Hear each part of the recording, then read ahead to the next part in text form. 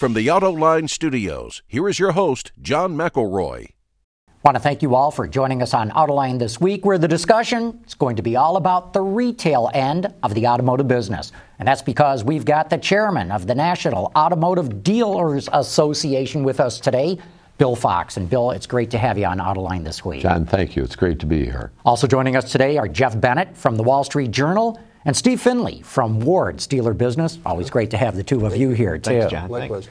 So, Bill, we should let the audience know you've got a couple of dealerships in upstate New York. You handle so many brands, I've got to read the list because I can't memorize this. You've got Chevrolet, Chrysler, Dodge, Honda, Jeep, Ram, Scion, Subaru, and Toyota. Boy, that really covers the waterfront. And what I want to get you first talking about, though, is because you represent so many brands in dealerships, I know that over-regulation, or what you call at least over-regulation of dealerships, is a concern. Explain what you mean by that and why it is a concern. Well, thank you. Regulators have imposed their will and wrapped red tape around the auto industry. And I think it's growing, John. I think there's more and more evidence of it every day. You'll see that if it's not the CFPB, it's the FTC, or it's now NHTSA with recalls. So I do believe that the regulators are more prominent and play a bigger role in managing and regulating dealerships. And small dealers, and we are small dealers, 40% of all the dealers in this country sell less than 300 new cars a year. Now, we're not quite that small, but we're certainly on the small end of it. And they don't have the professional expertise to deal with that. So they rely even more today on their trade associations like NADA to be a voice for them on the Hill with the regulators in an attempt to bring reason to some of these regulations. Well, one of the big ones is the dealer reserve, which is the practice of dealers adding a certain amount of percentage to the buy rate that the lender is offering to finance the loan, which is, by the way, the wholesale rate. It's not necessarily the rate to the consumer, so a lot of people get that mixed up. And one of the regulators, the Consumer Financial Protection Bureau, is suggesting flat fees as an alternative to the dealer reserve because they think that could lead to unintended discrimination or some other issues. And the NADA has been fighting that. Can dealers live with a flat fee? Well, I think the proper starting place, Steve, is let's talk about discrimination. There is no room for discrimination in any business, including the car business. So all car dealers resist and resent anybody implying that there's discrimination in auto lending. And when we get to auto lending, it's a service that 80% of the buyers of new cars take advantage of financing those cars through their dealer. And there's good reasons for that. Convenience and rate. And I think that the proof is that auto dealers are able to lend money at less rate than banks and credit unions. It's proven. And the result is if the CFPB were to pay flats, there's a cost somebody will bear for that. And that cost will be borne by the consumer. Somebody is going to pay for increased rates. So I think the CFPB is misguided when it takes rates and says we're going to make everybody pay the same. They're doing a disservice to the very people they're trying to help. Some of those people are going to pay a higher fee, and I think the Wall Street Journal had an article recently that said over a 4-year period, some consumers will pay as much as $600 more for a loan if the CFPB has their way. Why do you think they suppose flat fees are such a good idea? And just for those of us who don't know, what is the CFPB?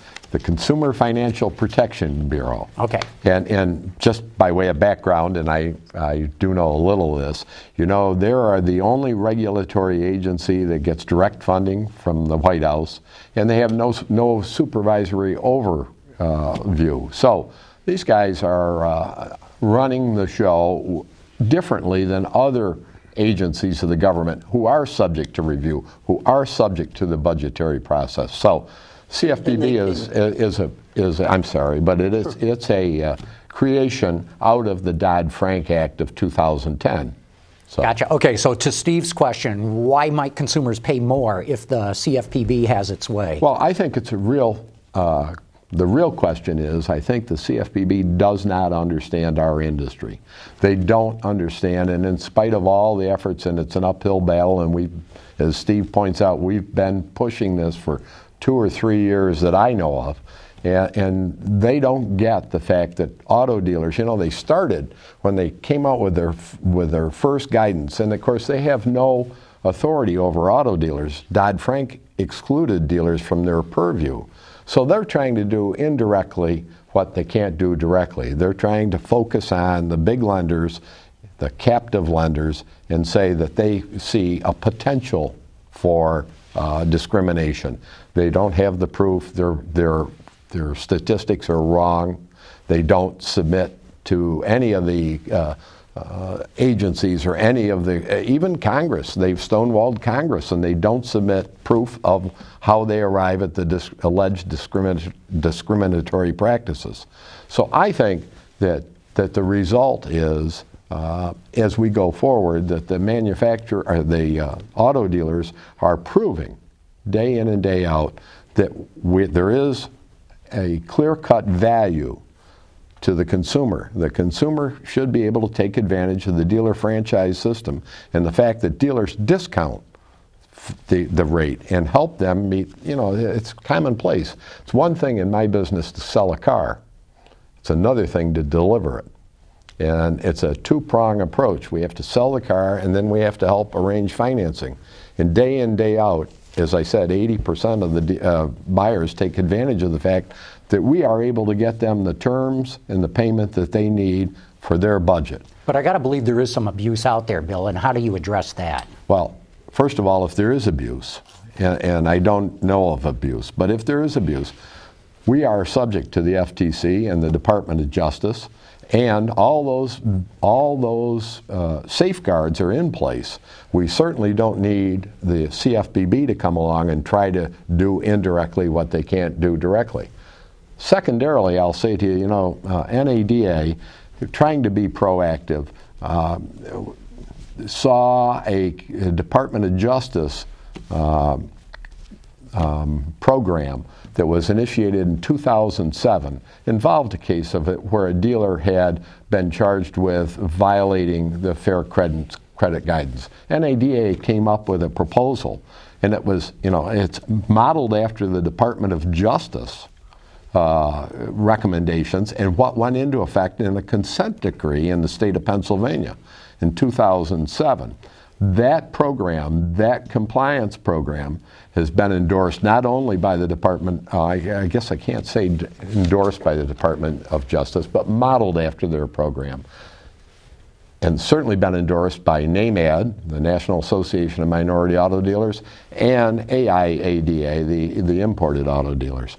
So NADA has proposed a solution, and it's a very simple solution that works. But the CFPB doesn't acknowledge that.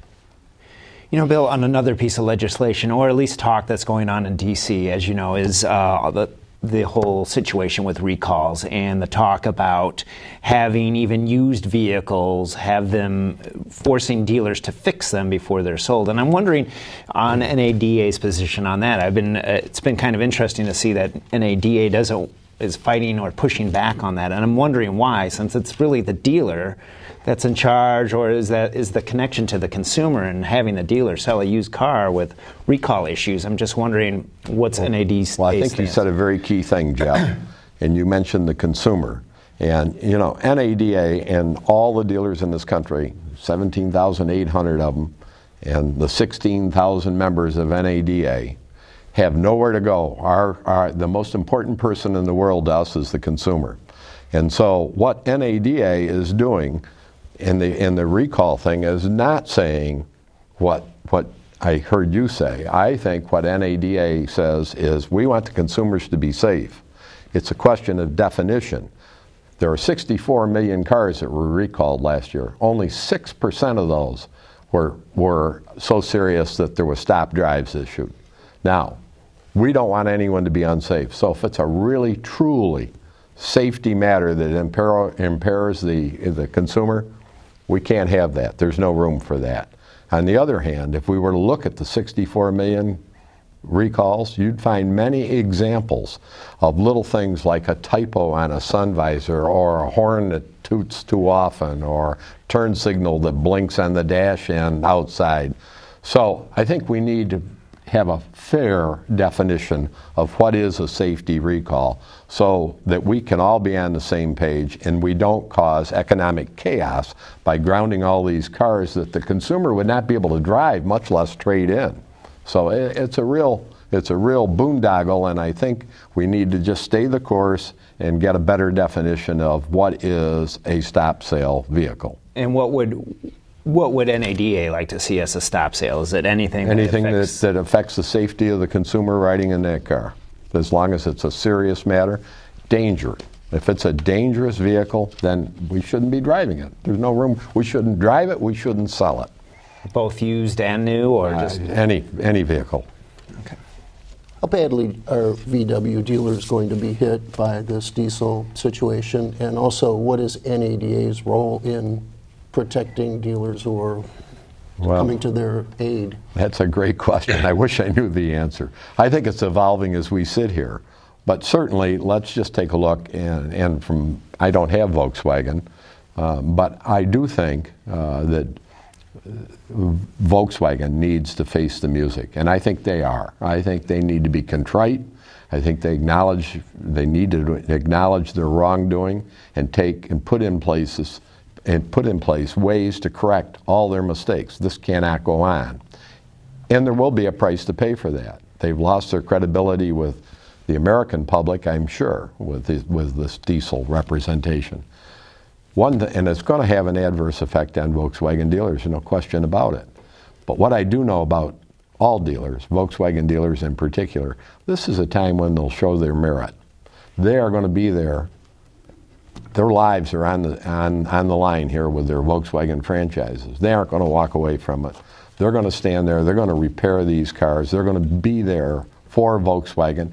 And more importantly, they're going to be there for their consumers, because, once again, if we don't have the consumer on our side, we have absolutely nothing. Well, can I just follow up on that? They're going to be repairing the vehicles. What is the likelihood of a customer not taking that vehicle in for a recall when it means that they're going to be getting worse fuel economy and worse performance? It's hard enough to get a consumer to take a car in for a recall when there's a safety issue involved, let alone reducing the performance of the car. I agree, and I don't know the answer, Steve, except I do think that as time goes on and we get some guidelines from Volkswagen as to how they're going to compensate people, what the fix is, when they'll have the parts, that then you'll see the dealers stand up to it and make sure those cars do get repaired. And they're going to be very, very anxious, the dealers are, to get those customers back in their showroom. They need to reestablish that relationship with those customers. Bill, I've got a question for you, sort of following up on Steve's question there. We were talking about this here in the shop the other day, and no one had the right answer.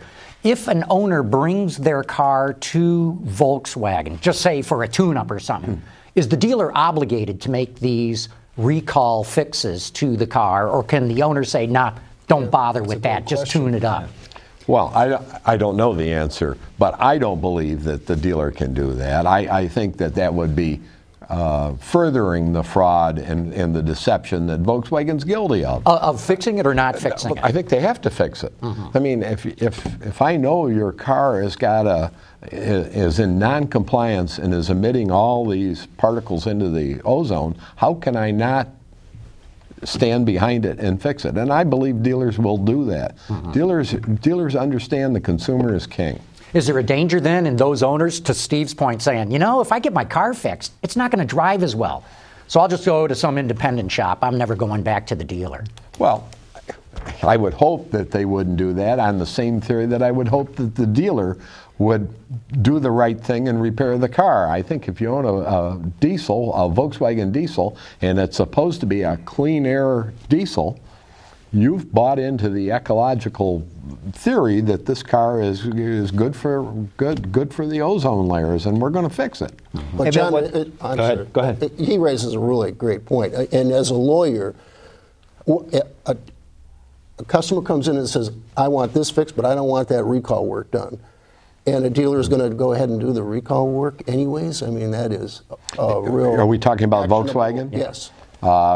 Well, I think this is evolving, but I think when the chips are down, the best answer for Volkswagen and for dealers and for the consumers is credibility. We need to be upfront on all this. We cannot, none of us can go and hide on this.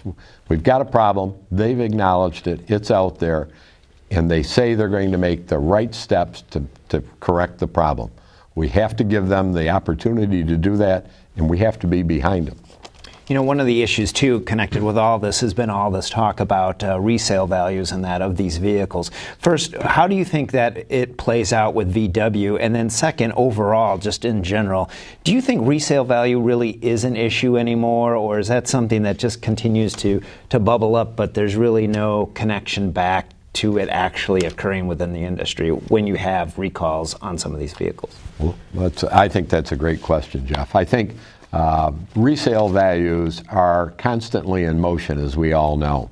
So right now, if I were a Volkswagen dealer, I wouldn't want to have a yard full of used diesels that I can't do anything with. So I think that's temporary. I don't know the duration of it. I don't know whether it's 30 days or 90 days. But things do tend to level off. When we've had oil embargoes and 20% interest rates, we've seen fluctuations in the values of cars based on whether they were gas hogs or fuel efficient. We're going to continue to see this. And I think to your point, Steve, the issue of recalls and what factor they influence values is, again, a short-term deal. I think if you're the consumer and you've bought a new car and it's one you're going to keep for 3 or 4 years, it all evens out over time. If you have to get caught in the middle, I think common sense would tell you, let's wait and see how this works. I wouldn't think anybody would be running out to trade in a Volkswagen diesel today and expecting to get good money for Well, it. and I don't think a VW dealer would want it. I don't think any of us like will that. want It would it. be like somebody handing them a stick of plutonium. Sure. And that speaks to the recall situation generally.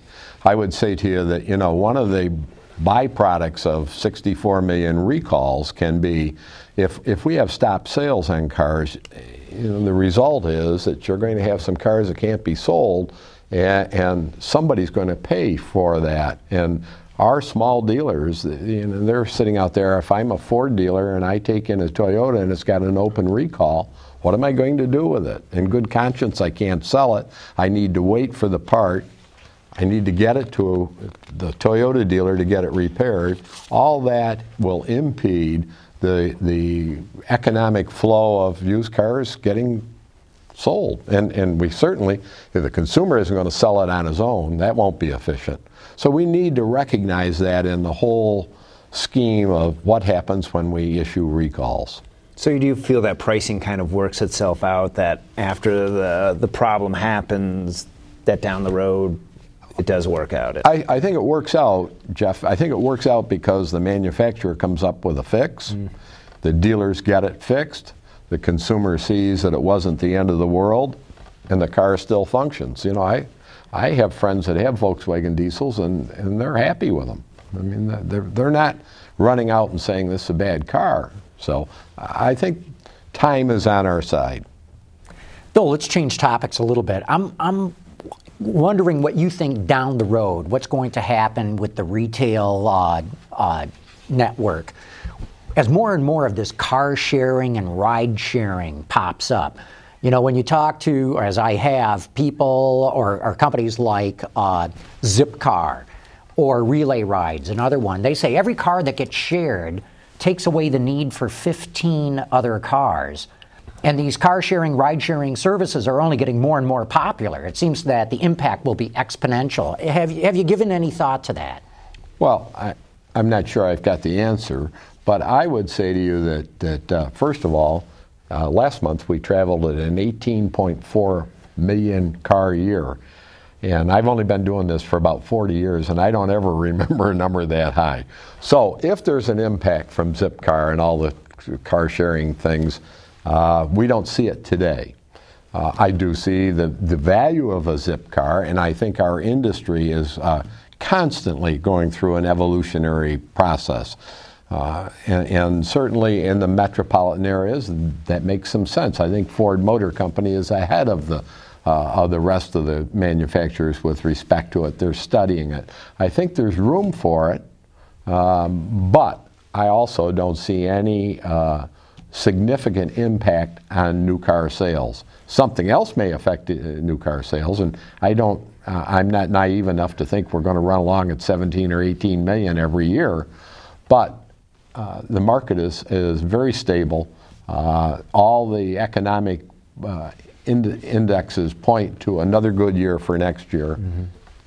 And yes, we're going to see some consolidation in our industry, some changes, and that's our job to stay up with it. Do you think people someday soon will buy a car online, A to Z? That seems to be the unicorn today, but will that change? I don't know the answer, Steve. My guess is no. I think it's the second largest purchase we ever make. I know the number of trips the potential consumer makes to a dealership has changed. It used to be 4.5 times before he bought a car. In the old days, on a Saturday, a family would go to the Ford dealer one Saturday and the Chevy dealer the next week, and so on. I don't see that. It's gone from 4.3 down to 1.3. The reason for that is the internet. The consumer is so much better educated.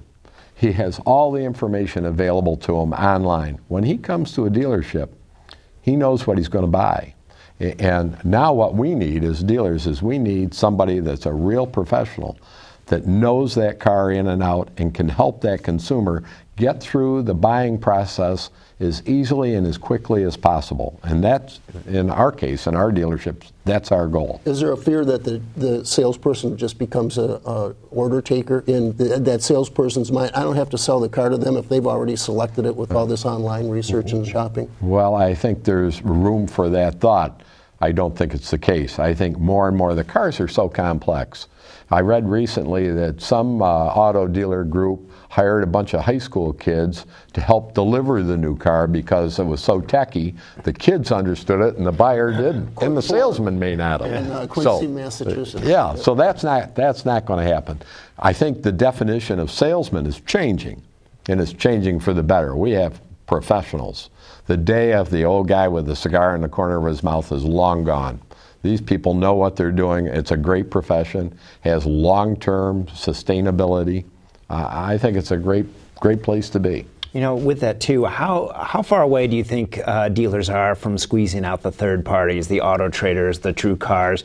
Do you see that day coming? Is that something that the dealers would like to see, to say, hey, we're going to do this now? Well, again, I don't mean to say I don't know so often, but I do. I don't know. It seems to me that we're all so competitive. Every dealer, we're a great group, but when the chips are down, I'll do almost anything that's morally and legally possible to sell you a car and not have you go down the street. So that leaves the door ajar for people like the True Cars to offer a service to a dealer who wants to steal the market. I think some of this can be diverted to the manufacturers. I think they can put some restrictions on their dealer agreements that penalize you for selling outside of your trade area, or better yet, give you a reward for taking care of your trade area. And that's what's important. I'm in a small town in upstate New York. There's 5 dealerships in it. We own 3 of them. I cannot afford to have a consumer say anything bad about us because he holds it against all 3 dealerships in that town. He tells 5 other people. So I think dealers are very, very aware of that, and I think that they see diminished value in these third-party services. And if dealers can work with manufacturers, we'll solve that problem. Bill, we're getting down towards the very end here, but What I want to ask you about very quickly is the kind of profitability that there is in dealerships. Most dealerships, I was stunned to learn this, have about a 2% profit margin. We've got people in the car industry saying, hey, everyone's got to merge together because we can't get enough scale to make margins. They make way better margins than you do. Real quick, why even be in the business if you're only going to make a 2% profit margin? Well, first of all, as we said off air, I was poor growing up. So 2.2% is a fair profit. We're selling a large ticket item. We're selling a $30,000 or $40,000 car. So the dealers they have a sustainable profit margin as long as all the other factors remain constant.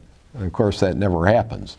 We have fixed operations. We have F&I income, we have body shops, we have used cars, and we have new cars. And it's a roller coaster, as you all know.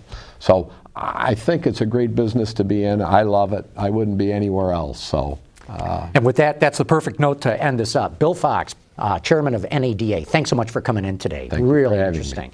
Jeff Bennett, Wall Street Journal, Steve Finley, Ward's Dealer Business. Great having the both of you here, too. You make my job easy. Thank you. I want to thank all of you for having tuned in.